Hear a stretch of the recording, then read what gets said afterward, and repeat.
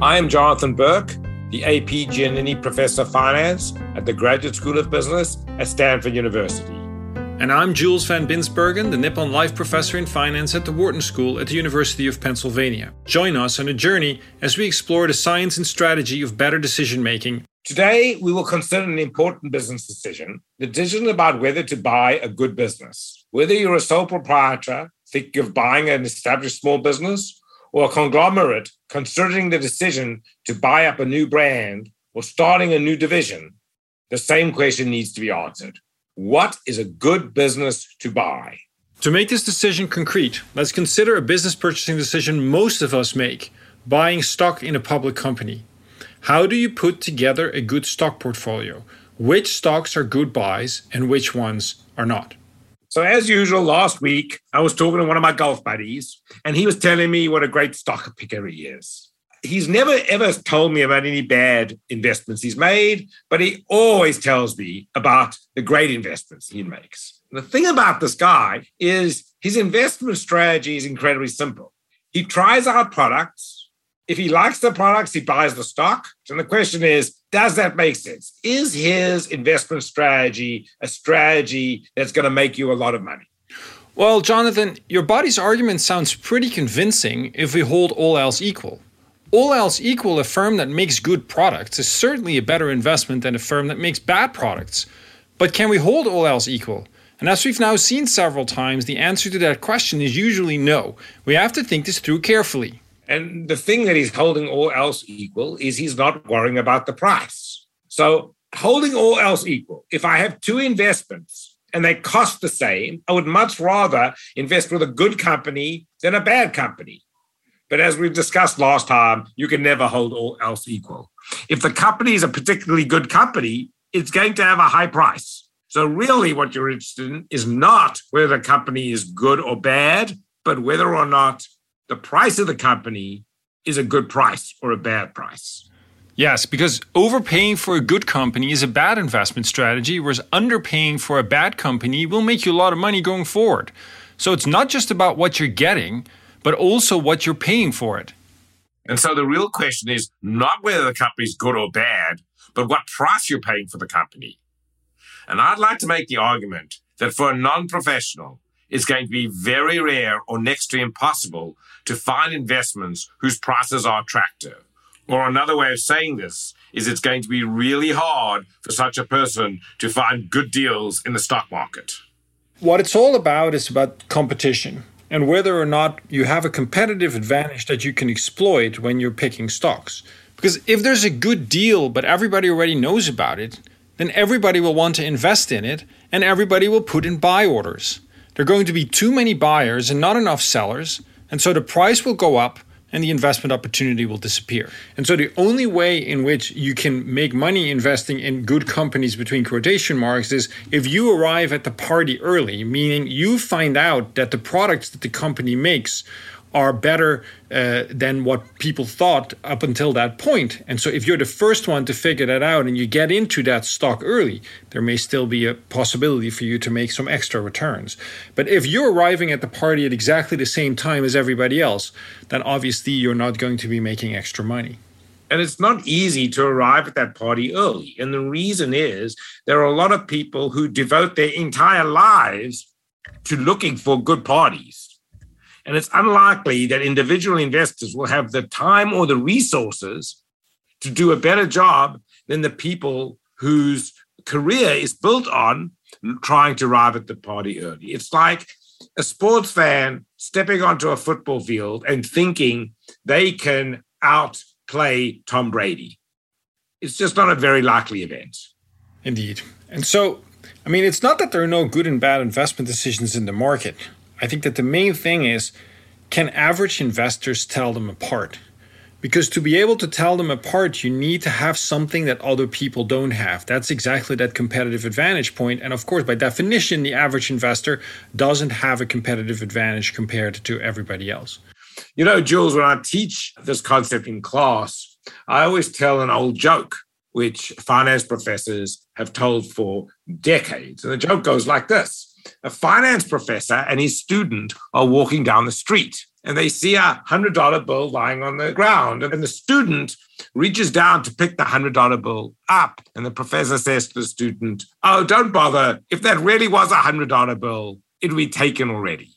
And then I add to this joke an addendum. And the addendum I add is, I look at my students and I say to them, how many of you have actually found a $100 bill on the ground? And nobody raised their hand. Nobody raises their hand. And the ensuing silence is exactly the point, which is, A, if there is a $100 bill lying on the ground, it's going to be picked up very quickly. So the likelihood of you finding it is very low. And B, if you have a $100 bill in your pocket, you're going to look after it very carefully. And so you're very unlikely to drop it. So, well, one thing that you can add to that, though, and that really introduces that idea of competition into this joke, is that it depends a bit on how busy the street is. If the street is completely full of people, then, of course, the probability that that $100 bill will stay lying there is incredibly low. If the street is abandoned and nobody's there, then, of course, the $100 bill might lie there for a bit longer. Although, of course, once it would become known that $100 bills are lying around on this street all the time, my prediction is it will get really busy really soon. And also your competitive advantage. If you happen to live on a street that's a very quiet street and somebody dropped a $100 bill, your likelihood of picking it up is much higher than an average person. Yes, absolutely. Another addendum to this example, which I really like to make in class, is this idea that suppose that there's this building out there and you are convinced that it's full of $100 bills, and actually you talk to a lot of people and a lot of people say there are $100 bills lying in this building all over the place, and you think to yourself, I should be going to this building because why on earth is nobody going there to pick up all these $100 bills? You get so overconfident, you go into the building, start picking up the $100 bills, the building collapses and you're dead. And so in the end, there was a reason why people were actually not going into that building to pick up those bills. It was just that you were not realizing what the rest of the market knew that you didn't know. And you should have thought it through better and think, why is it? Can I understand why the rest of the market is not going into that building to pick up those $100 bills? It's another all else equal mistake, right? If I know there's a really good deal out there, then all else equal, I should take advantage of the deal. But everything is not all else equal. The fact that nobody else is taking advantage of the deal tells me that there must be something else going on. It's too easy. Indeed. So, Jonathan, how does information get into prices, right? So suppose that the price of a stock is lower than it should be, and therefore it is a good buying opportunity. So let's just say there is a given quality for the firm, but the price of the stock is not reflecting that quality and the price is too low. So how is that price going to equilibrate? Well, I mean, first of all, everybody's going to want that deal. Everybody wants a good deal. So people are going to start buying that stock. At the same time, somebody has to sell that stock. If it is a good deal to buy, it is a bad deal to sell. So it means not only am I getting a good deal, somebody else is getting a bad deal. And I would argue that that's not going to last very long. That very quickly, the people selling are going to say, wait a minute, I don't want to sell at such a low price. And the people buying are going to queue up to buy at that low price. And very quickly, the price will start rising and will keep rising until the point where it's no longer a good deal. Indeed. And the same thing, of course, holds when we take the other scenario where the price is too high, and then the price will be bid down through the same process to arrive at the right level of the price. And really, the only way you can get a good deal in market is you have to be the first person who arrives, and you don't have to buy, and you buy a limited amount, and then you can make money. And there are people that do that, but they need a lot of resources and a lot of skill to find those special deals that nobody else sees. So the key thing then is to determine whether or not the price is higher or lower than where it should be. And so the question then is, how do you measure the should be? And so therefore, often what we talk about is what's called price multiples, which are relative measures of valuation. And so for different firms, you can take the ratio of the price per share to the earnings per share of the company, Or you can take the ratio of the price per share of the company to what's called the book value of equity, which is a measure per share of the replacement value of the plant, property, equipment, and other capital that the firm uses to produce its products. And since savvy investors understand the all else equal argument and understand that it's the relative price that matters, they almost always just talk in terms of multiples rather than in price. So let's go and talk to Cliff Asness, because Cliff Asness is an expert in finding good deals in markets, and he has a particular approach to go about this. He's been very successful at it, so let's see what he has to say about this. Okay, well, welcome Cliff Asness to the show. We're very honored to have you. For people who don't know, Cliff Asness is manager and co-founder of AQR Capital Management, one of the largest asset managers in the world, and I would say not only that, universally regarded as one of the most successful asset managers in modern history. And it's really an honor to have you here. Thank you, Jonathan. I think that's a gross exaggeration, but I enjoy gross exaggeration. So, welcome. We're very happy to have you. So let me ask you, Cliff. Our objective in this particular episode is to talk about what has commonly become known as efficient markets. The idea that a good stock is not a good buy. It's a cheap stock that's a good buy. So with that in mind, I have two questions for you. One question is a very general question. How hard is it to find good deals in the market? But I'm going to make that very specific, because this morning when I was brushing my teeth and I was thinking about this interview, I was thinking about that very specifically. Lots and lots of academics go and try to do what you do. And the thing is, and we know academics are very smart, but the thing is, not all of them succeed.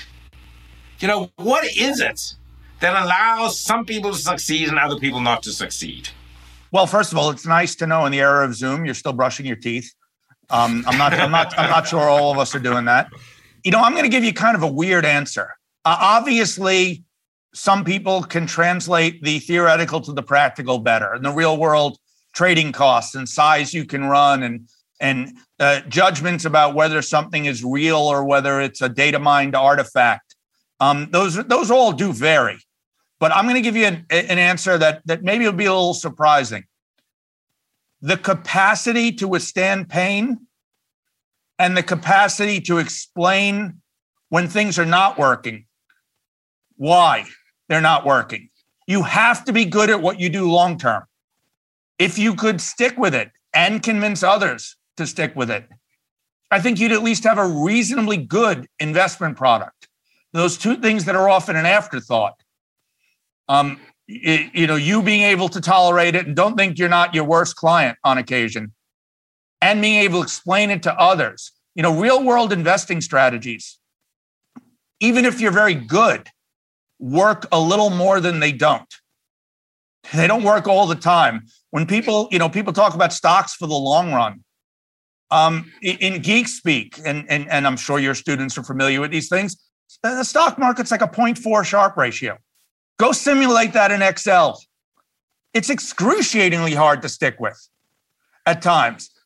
And if anything, my answer to that question is probably pretty different than it would have been 20 years ago. I think I appreciate that side of it, both for ourselves and for clients, how tough it is to stick with a strategy. Truly, everyone talks about the long term. Actually being long term is a superpower in investing. If you can do it, it is very hard to do.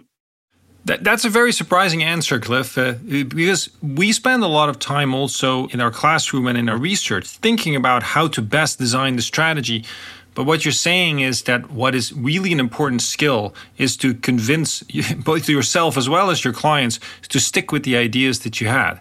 And so the ability to withstand adversity apparently is the most important skill. Now, we know that that's generally true in life, but apparently that is true here in the investment world as well. So, Cliff, when you're on the golf course, you know, you always got your buddy telling you how much money he's made in the stock market, right? Let's assume they're telling the truth. How do they do this without the resources of AQR and all the intelligence of all the employees you have and all of that?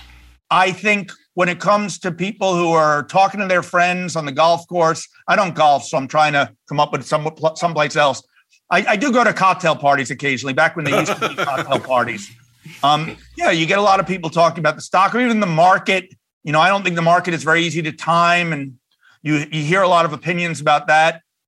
Jonathan, you said something important. You said, let's assume what they're telling you is true. I don't always assume that, but for the sake of your argument, I will. But what I won't assume is that the people who lose terribly are as anxious to tell their golf course stories.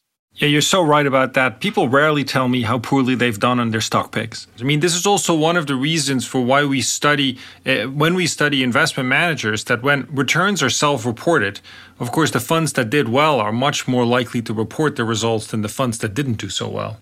So, by the way, this is not different than fear of missing out, FOMO on Facebook. They tell us there's a epidemic of depressed people because everyone thinks that other people's lives are better than theirs because they're looking at their Facebook or their Instagram and all the fun they're having. You don't hear about people's problems on Facebook. There's exceptions to that, of course, but as a rule, they're positive posts. You don't see people at cocktail parties going, "Oh man, I suck at stock picking. Let me tell you about the, I made all this money, but I lost it all on these." Again, there are exceptions. I would listen to that person at the cocktail party. They'd be kind of fun, the honest person who was telling you that, but that's not the rule. So you do have to be very careful of the financial version of FOMO, where people are cherry picking their winners, even if they're not lying about them. And who speaks up is being cherry picked. So I will call myself a cynic that the individual doing this casually can add a whole lot of value, certainly at the concentrated picking of individual security level. But I made a big concession to my efficient market roots that I think there are some people who clearly can. When you think about, we all have a golf buddy or somebody like a golf buddy telling us what a genius they are. One of the things that you notice when people tell you about their investment strategy in a social environment is more often than not, the investment strategy is so clear, so simple. It is so clear to do. And I always think to myself, when these people tell me the strategy, what makes them think that nobody else has thought of such a simple strategy?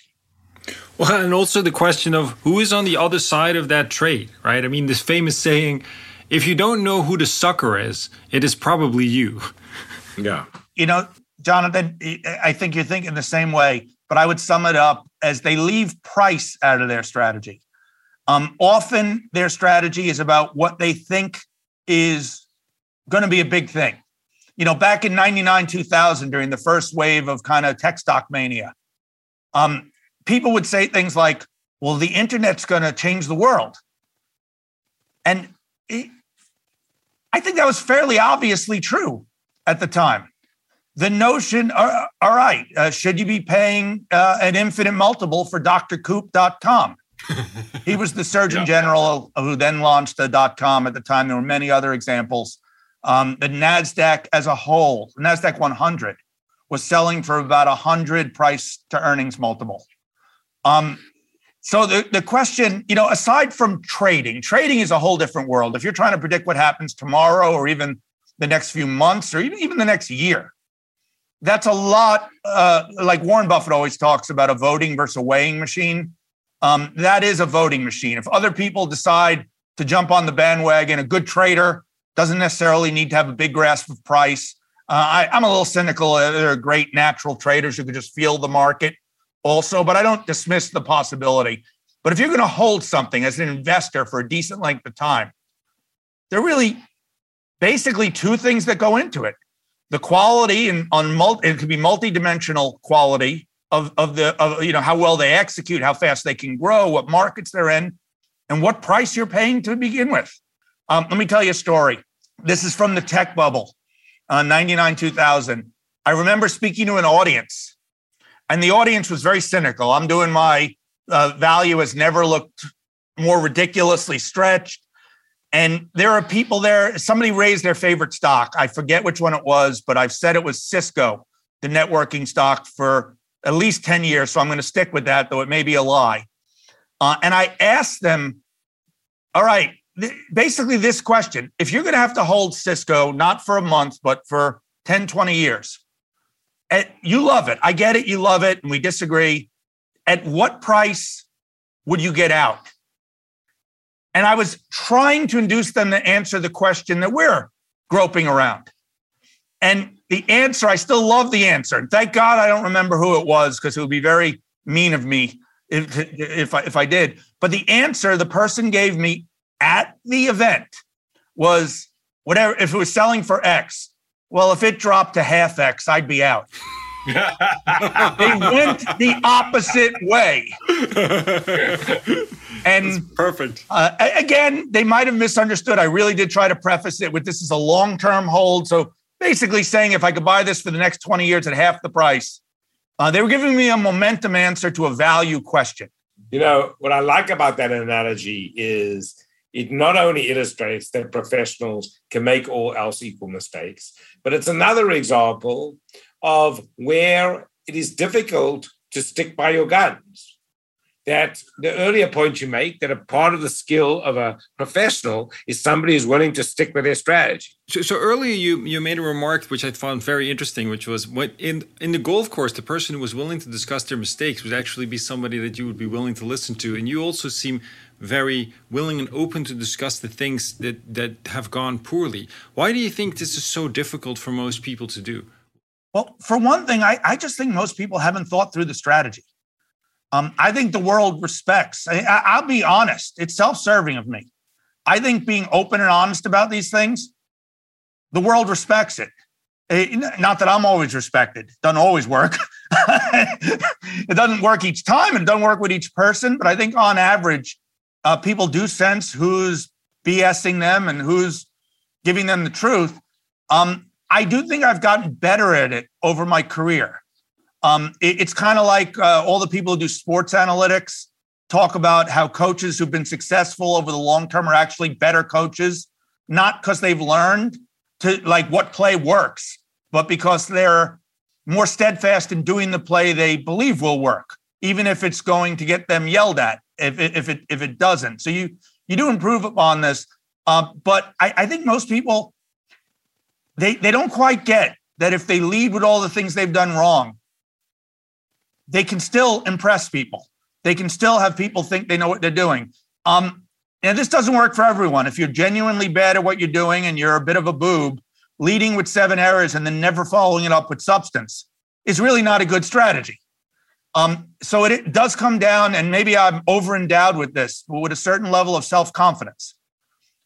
Admitting your mistakes requires self-confidence, because you have to have faith that people will make a judgment on the totality, not on the few things you told them that you were stupid about. So, if I could give a life lesson, I've talked to my kids about this. That is one. I don't have a lot of great life lessons, but that is certainly one. That, if you're down the middle about yourself, and no one's perfectly down the middle, we're all a little biased to our own story, but if you're as down the middle as you can be, have some faith in other people. I think it would work out for many more people better than they think, not just me. I might have lucked into the strategy over time. I love that. I think actually there's an extension to this, which is not only do you admit your mistakes, but you learn from your mistakes. I genuinely mean learn from your mistakes. I don't mean, I made a mistake and I repeat the same mistake again. I really think to myself, what caused me to make that mistake? And how could I not do that again? I think it's a very difficult thing to do, and I think human beings really struggle with that. I think there's certainly a future podcast we for a business decision maker, this is something we should focus on. Why is it so hard to admit that you've made a mistake and act on it? Of course, you're exactly right. That is the second half. Admitting you've made a mistake is lovely, and it makes for a very cathartic conversation. But if you learn zero from that mistake, admitting it doesn't actually help. The second part's pretty important too. So you're right. I think they often go hand in glove. I think that person, and not just me by any means, but the person who can admit to a mistake, almost by definition, is at least halfway down the road to asking why they made a mistake and why they might not going forward. I mean, it's kind of odd to imagine someone admitting to a litany of mistakes and then saying, well, what are you going to do to prevent that going forward? And have them, if you have this conversation with someone They admit a couple of errors, even though life's been good. And you go, well, what do you learn from those errors? And they go, nothing. That would be odd. I'm talking about ex-ante errors, not ex-post errors. And that's another one of the huge problems, right? I think ex-ante we launched too aggressively in 1998 at AQR. Ex-post, we got one of the most savage value drawdowns. Again, the next 3 years was wonderful. So I'll always throw that in. The marketing hat has to go on. But that was ex-post. But I do think we made an ex-ante mistake. There is also, if I can be a little crass about it, and someone at AQR is going to yell at me for this, our legal world has people terrified to say the words, I made a mistake.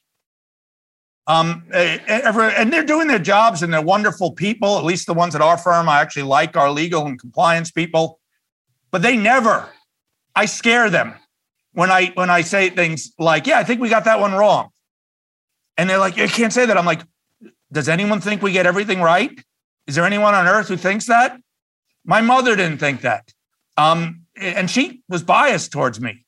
So I think that part of our culture, and it doesn't mean it's a net negative. There are a lot of legal protections we have, and it does protect the world from some things. But that part of the culture also pushes any corporate executive away from the words, yeah, we were wrong about that one. Our bad. So yeah, one of the reasons why we decided to do the podcast to begin with is because people make mistakes all the time, and it is very difficult to learn from them. And so you really need to talk them through and see the commonalities in the mistakes that people are making. So thank you so much, Cliff, for spending the time with us. It's been really great, and it's been a lot of fun too. No, it has been fun. Thank you, guys. Thanks, everybody, for listening. We hope you enjoyed the podcast and the interview with Cliff Asness. We learned a lot from him. Certainly what he explained was that not putting price into the equation is going to make you make a mistake. I think that came through very clearly. But I was surprised with the fact that the most important investment management skill was to stick with it and to stick through it. I hadn't expected that to be the answer to the question, what is the skill in shortest supply? So now next time, we're going to apply the same all else equal logic to money management. So should you put your money with the best manager, and best manager, say a 5-star rated manager by Morningstar? If you put your money with that manager, are you going to get high returns going forward? Yes or no? That's what we're exploring next time. And the guest we have for that is Pete Brieger, who is a CEO of the Fortress Investment Group, one of the largest global investment managers. Thanks for listening to the All Else Equal podcast. Please leave us a review at Apple Podcasts. We love to hear from our listeners. And be sure to catch our next episode by subscribing or following our show wherever you listen to your podcasts.